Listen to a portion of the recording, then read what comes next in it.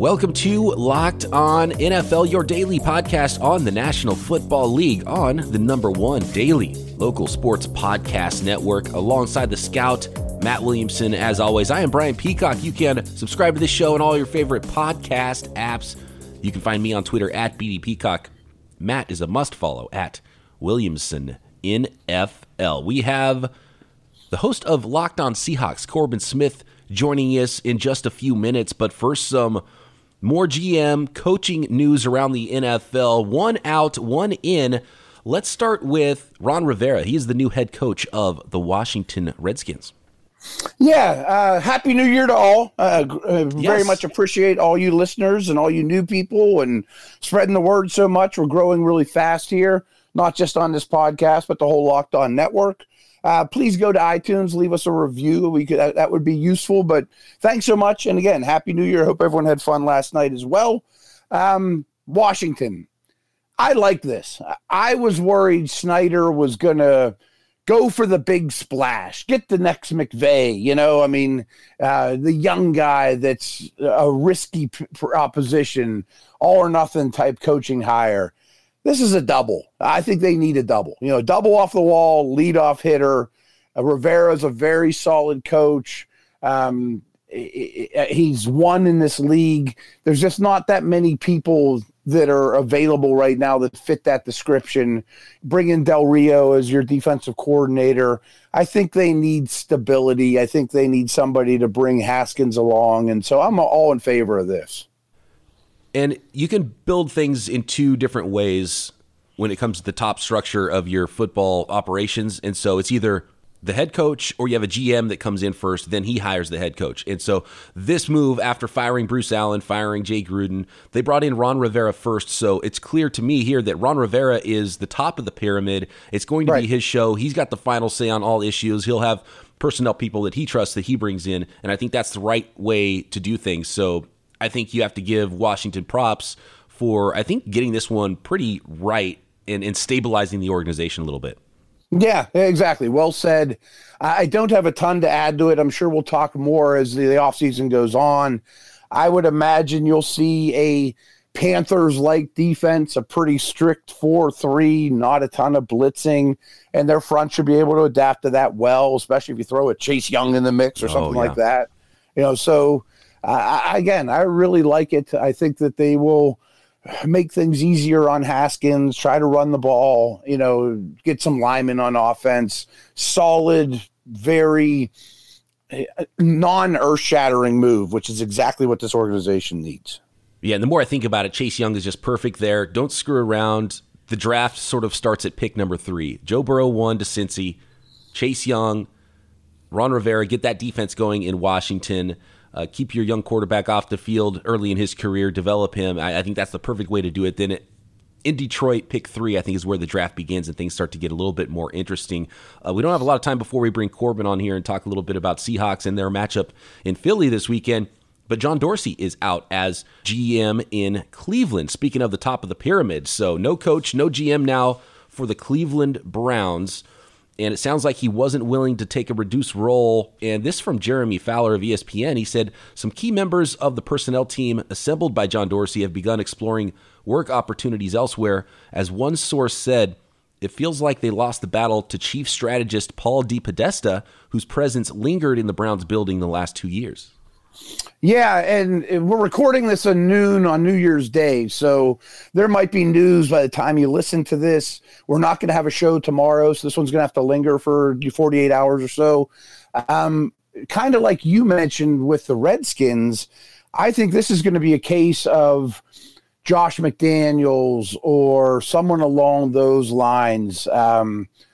What's his face? That former coach of the Packers, Mike McCarthy. Yeah, yeah. There's someone like that, and then they hire their GM, and they're the top dog in the organization. So as there's a couple of, if you're reading the tea leaves here with the Browns, I think it's pretty clear it's going to go a couple of directions, and they have shown interest, and they might be interviewing today or tomorrow during the 49ers bye week. Niners defensive coordinator Robert Saleh as a potential head coach. Josh McDaniels, offensive coordinator for the Patriots. Mike McCarthy connection. There's a couple of connections with all three of those guys that make sense. So Elliott Wolf is one of the assistant GM, or is the assistant GM in Cleveland. For now, he's staying on. That Packers connection, Elliott Wolf under Mike McCarthy, that makes a lot of sense if that's the way the Browns go, as the structure at the top of that, with Mike McCarthy at the top and Elliott Wolf staying on as his GM and their connection from the Green Bay days. And then when it comes to the Browns, and I agree with you, I think the Robert Saleh thing, I think Robert Saleh is going to be a good candidate for a lot of people and be really good in interviews, but I think they need more stability, more of a veteran head coach type in Cleveland than Robert Saleh. So Josh McDaniels or Mike McCarthy make more sense, but there's a connection with the Niners as well with both Josh McDaniels and Robert Saleh. Niners assistant GM under John Lynch, Adam Peters, is a name to watch if either Saleh or McDaniels gets the job. Peters was in the scouting department with McDaniels in New England as they both climbed the ladder from 2003 to 2008. And then when McDaniels was head coach in Denver, Adam Peters was also in the personnel department there from 2008 to 2009. And then eventually Adam Peters moved over to the 49ers and became assistant GM there. So those are, I think, the connections. Peters with either McDaniels and Saleh, or maybe Elliott Wolf staying on with Mike McCarthy. Those are the ones that make the most sense, and probably McDaniels or McCarthy for the Browns. Yeah, well said. And I'm very impressed with Saleh. My hunch is, though, next year he gets a job. Right. I believe, yeah, he hits the interview circuit this year. The 49ers have another really good year, and they're a young team, and they're looking like they're poised to be good for a while. Then probably next year makes more sense just to get a little bit more experience. But I have a feeling he's going to be really good in interviews too. So maybe he does knock somebody off of their seat and ends up getting a head coaching job this year. We'll see. And 49ers offensive assistants, he could take one of them, and they're getting some heat around the league as well. So we'll see how that goes. The coaching carousel continues into 2020. All right, it's time to talk Seahawks, talk playoff football with today's guest.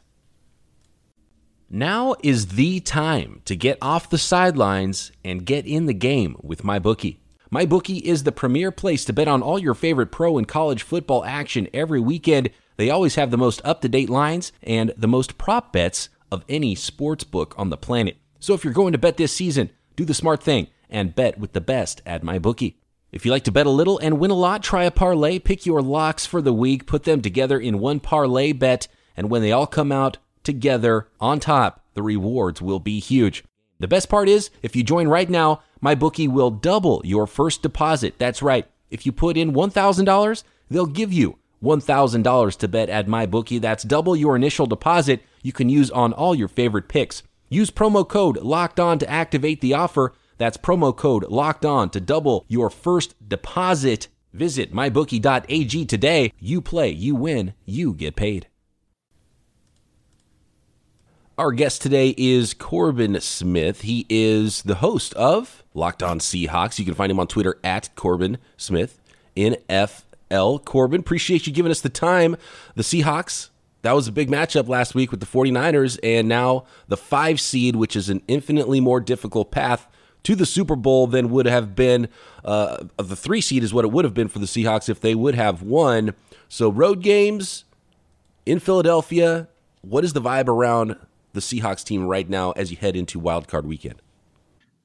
Well, you would think losing 3 out of your final 4 games that the mood would be pretty dismal, but this team is always optimistic. And I guess the good news is that they think they're going to be getting safety Quandre Diggs back this weekend, and he's been such a huge loss the last couple of games, not having him out there. They had 16 turnovers in the previous 5 games that he started. They've had 0 the last 2 games. I don't think that's a coincidence. His impact back there, not just as an individual player, but his ability to make sure everybody's lined up properly. They've had a lot of issues with busted coverages. His replacement, Lano Hill, takes some of the worst pursuit angles I think I've ever seen on an NFL field, and he's done that the last 2 weeks against running backs, against receivers after the catch. They need Quandre Diggs. I think that's a huge difference maker for this team. And I don't know what it is. They love playing on the road this year. They were 7-1 on the road, 4-4 at home. That's unheard of at CenturyLink Field. So while I still believe winning the division would be huge because of playing for home field advantage, this is a team that is certainly equipped and has handled road games. They already have won in Philadelphia once. So I'm just curious to see if that helps them at all. Pete Carroll seems to be convinced that winning there instead of beating them at home actually is going to help them in this game. But getting Quandre Diggs back would be huge. Dwayne Brown, there's a very slight chance he'll be back too. But if not, George Fant, I thought played pretty well at left tackle the other night. So they feel pretty confident going into this game despite the fact that they're limping into the playoffs. How did they steal Diggs for peanuts from Detroit? What on earth is going on there? Well, the Detroit Lions were just being Detroit Lions. I mean, it's kind of like the Cleveland Browns, organizations that just consistently are inept. I mean, I didn't understand that as soon as the trade broke. I thought, I didn't see the compensation. I thought, they probably had to give up a third rounder or second rounder. Then I saw that they gave up a fifth, and I'm like, what are the Lions doing? And I'm like, is there something wrong with Diggs that I don't know about? Well, he had a hamstring injury when the Seahawks made the trade, but Seattle still signed off on it because they're like, that'll heal in a few weeks. He missed a couple games after they traded for him, and then he was fantastic for 5 games before he suffered a high ankle sprain. But I don't know. If you saw the responses on Twitter from his former teammates, players in Detroit were not happy about that move being made. Yeah. You're talking about a 26-year-old safety that can play. He can play both safety spots. He can play slot corner. He's played outside corner at the column. The guy's as versatile as they come. He's in his prime. You just extended him last year, so he's got several years left in his contract. And I think after this year, the guaranteed money is out the window. Not that Seattle's going to be looking to move him the way that he's played since they got him. But, yeah, it was an absolute steal because they got a 7th rounder in return, too. So you look at John Schneider's history, he's made some really nice picks in the 7th round. So he's fine with adding one of those 5th rounder for it, and we'll get a player that can be a fixture at free safety for the next several years. Yeah, I don't know what the Lions were thinking, and just ask Darius Slay. I'm sure Darius Slay would have some interesting comments about that. He seemed to be the most upset when this trade went down. So I don't know. It's just what Detroit, Cleveland, teams like that do. They wonder why they can't consistently win. When you make decisions like that, it's pretty obvious why. We've got to talk about the other newest addition to the Seattle Seahawks, and that is Marshawn Lynch. What are the early returns there? What did you think from his first game back? And I liked a little bit of the juice I saw from Travis Homer. Do you have a little thunder and lightning thing that the Seahawks will be able to utilize and make something out of nothing with this running back group heading into the playoffs? Well, let's start with beast mode because I think, if you look at conventional stats, 12 carries for 34 yards, that's nothing spectacular. But I thought he looked like he had plenty of juice left in his legs. And I was laughing the first run that he made on Sunday night because it looked like he could have cut to his left and got 2 or 3 more yards, but he was so anxious to run into a pile. It's just the way that he plays. He's always seeking out contact. And there were a lot of runs where he had absolutely no chance, but you saw the burst, you saw the quickness on a 15-yard run that he had in the second half, set up Seattle's first touchdown, Wilson finding Tyler Lockett. You saw the juice. He's not going to run a 4.46 anymore. He's not even close to that speed, but he's so light and so quick on his feet. He's got such great balance, and you can still see he's a guy that defenders are going to make business decisions when they have to try to tackle him. So I think when you consider they lost Chris Carson, Marshawn Lynch is far from his prime, but that's about as good at that stage of the season as you're going to get bringing in a replacement. As for Travis Homer, I thought he looked a lot like Rashad Penny. There's some things I think Penny's better at between the tackles. I don't think that Homer is as good of a running back overall, but I was really surprised that the Seahawks were able to run wide against the 49ers. Going into this game, I looked at San Francisco's injury situation, their interior defensive line, and immediately I thought, their linebackers are not big linebackers. I think you could run between the tackles against them, but they didn't have much success doing that. They actually had success running pitches and sweeps outside with Travis Homer, and you could see the burst. He's a 4.4 guy, really quick, and he's smaller than the other running backs they have, but he showed toughness. He was seeking out contact at the end of runs, finishing runs with authority, and he's outstanding in pass protection. I thought he was the best pass-protecting running back in the 2019 NFL draft class. He dropped to the 6th round because I've still got some reservations about his vision, especially between the tackles. He sometimes misses cutback lanes, doesn't see, he's not patient. He's such a downhill runner. Sometimes he doesn't show the patience in zone schemes, but he really played well. 10 runs for 62 yards, had a couple nice catches, an 11-yard catch on that last drive when Seattle tried to win the game, picked up a first down. So they had to be really happy with what they got from him in his first start.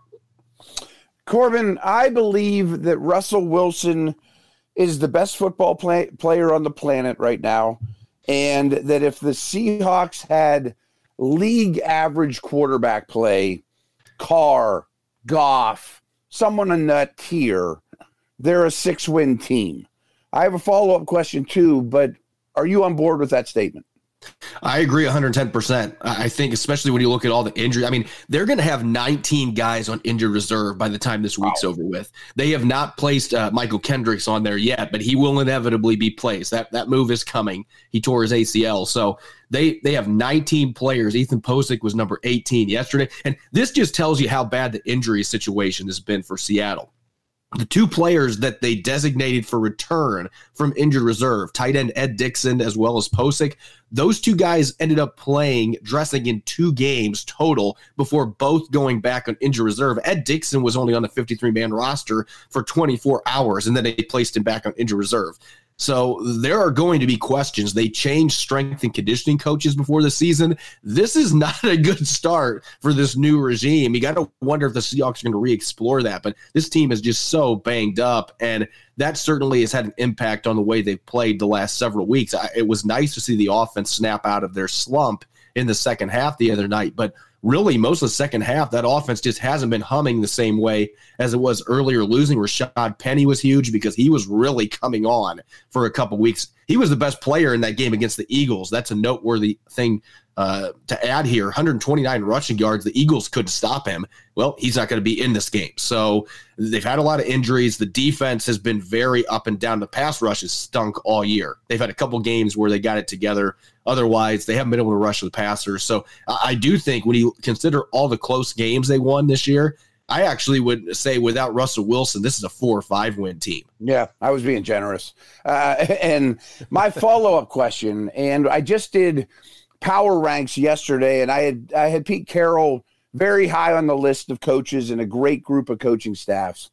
However, if I'm the Eagles or any Seahawks opponent, I'm almost hoping that Marshawn Lynch is great, that the Seahawks stick with their ground game, that they don't put everything on Wilson's shoulders. And frankly, I don't understand why they're so run heavy with the guy they have at quarterback. Well, trying to think how to say this because I'm a running guy, and I completely agree with you. They should have Wilson throw the ball more than. But this is the thing that I've noticed, and I didn't always agree with this viewpoint. But then I watched that second half on Sunday night. Russell Wilson, it seems like to really get the juice going for him, you need to get him using his legs a little bit. Because the first half, they were just having him do straight drop backs. They were having him straight drop backs off play action. There wasn't any pocket movement whatsoever. He wasn't scrambling very much. It didn't look like he was totally in the game throwing the football. Second half, he starts running all over the place, sometimes being forced by the 49ers defense. But once he had a couple nice runs moving out of the pocket, it just seemed like he started throwing the ball better. And I think he's one of those quarterbacks that he truly does feed off having that running game working because you can mix him in as well. I think that's the key here. He's not as fast as he used to be, but sure, the Seahawks have to find ways early in the game to get him involved in their run game, even if it's just the threat of a read option. If he holds on to it one time and picks up 4 or 5 yards, that's going to get him more into the game. I've seen enough evidence of that to believe that really helps him throwing the football. I don't know what it is. It just seems like it gets him rolling. It gets the juice flowing. So I do think the running game is important. I agree with you that when you get a quarterback of his level, you should be putting the ball in his court earlier than that. Be more aggressive throwing the football early. But the team's foundation is running the football. And I think that, with the running backs they've got right now, you're not going to be able to feed Lynch 20, 25 times. His legs will fall off. Travis Homer is like 180, 185 pounds. You're not going to run the ball with him 20 times, but they still want to have that threat of a run game. I agree with you, though, going to this contest, especially with the way Philadelphia's front line, which to me is the one unit that is still really good on this football team. They're going to have to be careful that they don't fall into that hole where they're going run, pass. I think Schottenheimer's done a little better job this year mixing things up, but it seems like in recent weeks they have had more of those very predictable run, pass-oriented drives. Here's my take on it real quick is I think Wilson's career before the 2018 season, before last year, was obviously great, but it was also very sandlot, play out of structure, run around with like a chicken with his head cut off, great athlete, make plays, late in the down. And I think Carroll was very smart to say, let's go back to fundamentals, Russ. Let's extend your career, make you a master of every phase of the position. We're going to run the ball like crazy. We're not going to force you to be the entire engine of the whole thing. You're the best deep passer in the league. We run a lot of play action. These things all complement each other well enough. And I thought he had his best season as a pro in 2018 as a result. This year, he was even better. And my contention is, okay, you passed all those tests with flying colors. The foundation is set. Now throw it like crazy because you're awesome. Well, there's one big caveat here. Have you seen the Seahawks offensive line? True. This is not a team that, and I was talking about this with Brian on our show last week. I mean, it's built that way, though. It's big, huge, heavy guards.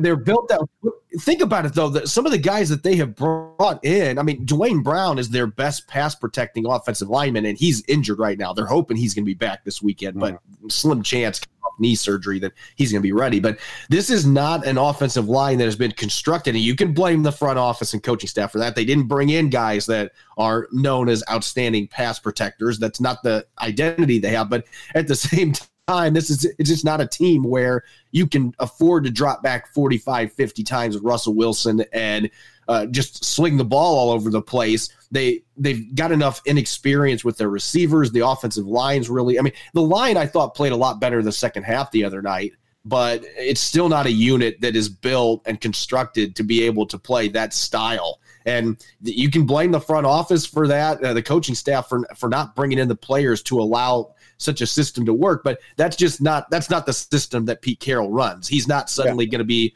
running a spread, air raid, throwing it all over the place type offense. And there are plenty of fans clamoring, as successful as Pete Carroll's been, like, man, what if we had a coach that would let Wilson throw that much and we could have a more innovative offense? And, I get those arguments, but at the same time, it's like, have you seen what this team has done in this decade compared to the other decades there? I mean, it's easily the most successful one. They have been the most consistent team in the NFC the last 10 years. So I understand the gripes, but at the same time, this franchise has been pretty successful doing things the way they've done them. So no doubt. And it also protects your defense. And they need protection this year because that defense is definitely it's not 2013 anymore, folks. Not even close. Yeah, no, that's a great point. I want to talk a little bit about that defense and some team speed issues that I saw Sunday night, and we do have to get to that matchup with the Eagles Sunday. More with Corbin Smith of Locked On Seahawks coming up. Corbin, Week 17, there were points in that game, especially in the first half and really throughout the game, where it looked like the 49ers were playing on turf and the Seattle Seahawks were playing on quicksand. And in the second half, you mentioned how it went to backyard football and Russell Wilson just took over and he was dropping back and making space and scrambling and making plays happen. And then maybe the pass setting up the run a little bit with everybody so worried about Russell Wilson scrambling and the run up the middle, and Homer was able to get outside and make some runs there. I think pass setting up the run is the way to go about this thing for the Seahawks the rest of the way rather than run setting up the pass, because that did not work in the first half. But team speed looked like a big issue. They look like they were playing on two completely different surfaces Sunday night. I think it goes back to the name I mentioned earlier, not having Quandre Diggs out there. And you guys know this. If you're not completely comfortable on the field, you're not going to run as fast as you're capable. I mean, this is not a team that has a ton of speed compared to previous defenses. That's just being honest. But I think you're seeing this the last 2 weeks with Lano Hill back there, and I don't want to keep picking on him because it's not completely his fault, but when they had Quandre Diggs enter the starting lineup, you had all kinds of players, Bradley McDougald, Shaquille Griffin, a bunch of those guys are saying, we can just focus on doing our job because he lines us up. He knows what he's doing. He knows all the positions on the field because he's played all of them.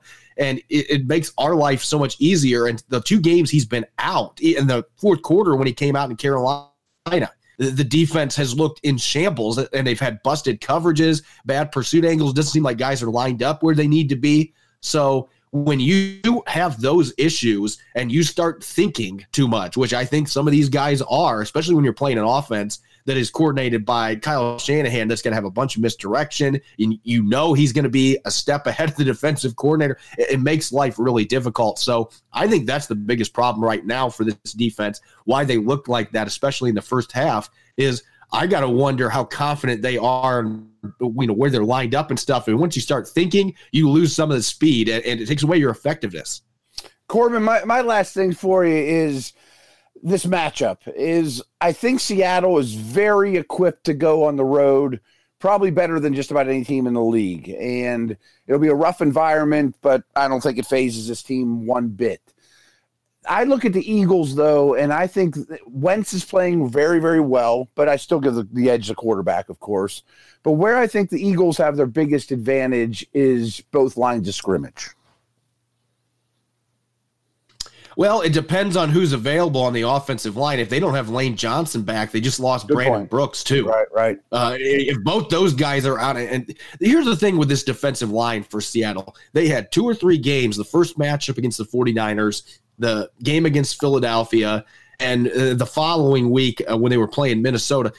They have had a few games where that line was really playing well, getting after the quarterback, and then Clowney didn't even play in the first Philadelphia game, and they still had a bunch of sacks against Carson Wentz. Lane Johnson didn't play in that game. They did have Brooks for a quarter or two, and then he exited with, I think that was the game he left because he had an anxiety-related issue. But their offensive line has had a bunch of injuries. If they don't have those 2 guys on the right side, and they have to play Dillard or one of those other players. Dillard just really struggled as a rookie, and they owned him in that game.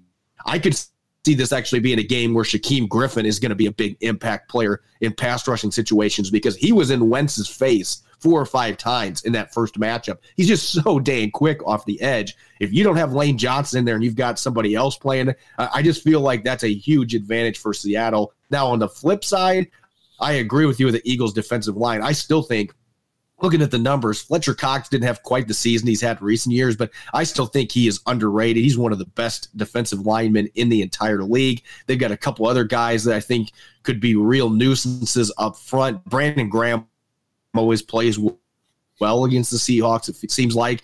And then the blitzing packages they're going to bring. Malcolm Jenkins had 2 sacks in the first matchup. And so I am concerned about that defensive front. The Seahawks were able to bust a couple big runs, but it was with Rashad Penny. Is Travis Homer going to be able to do the same? He has the same burst. I just don't know if he's got the same vision to find those creases between the tackles. They're going to have a tougher time running outside against this Eagles team. They weren't able to do that very well in the first matchup. So there are some concerns there with that front line. I think on the flip side, though, the injuries that the Eagles have up front, if Johnson can play, that changes things a little bit, even if he's less than 100%. That's a huge deal for them. If they're missing both those guys and the Seahawks don't feast, then that's the story of your season. The defensive line just didn't get it done.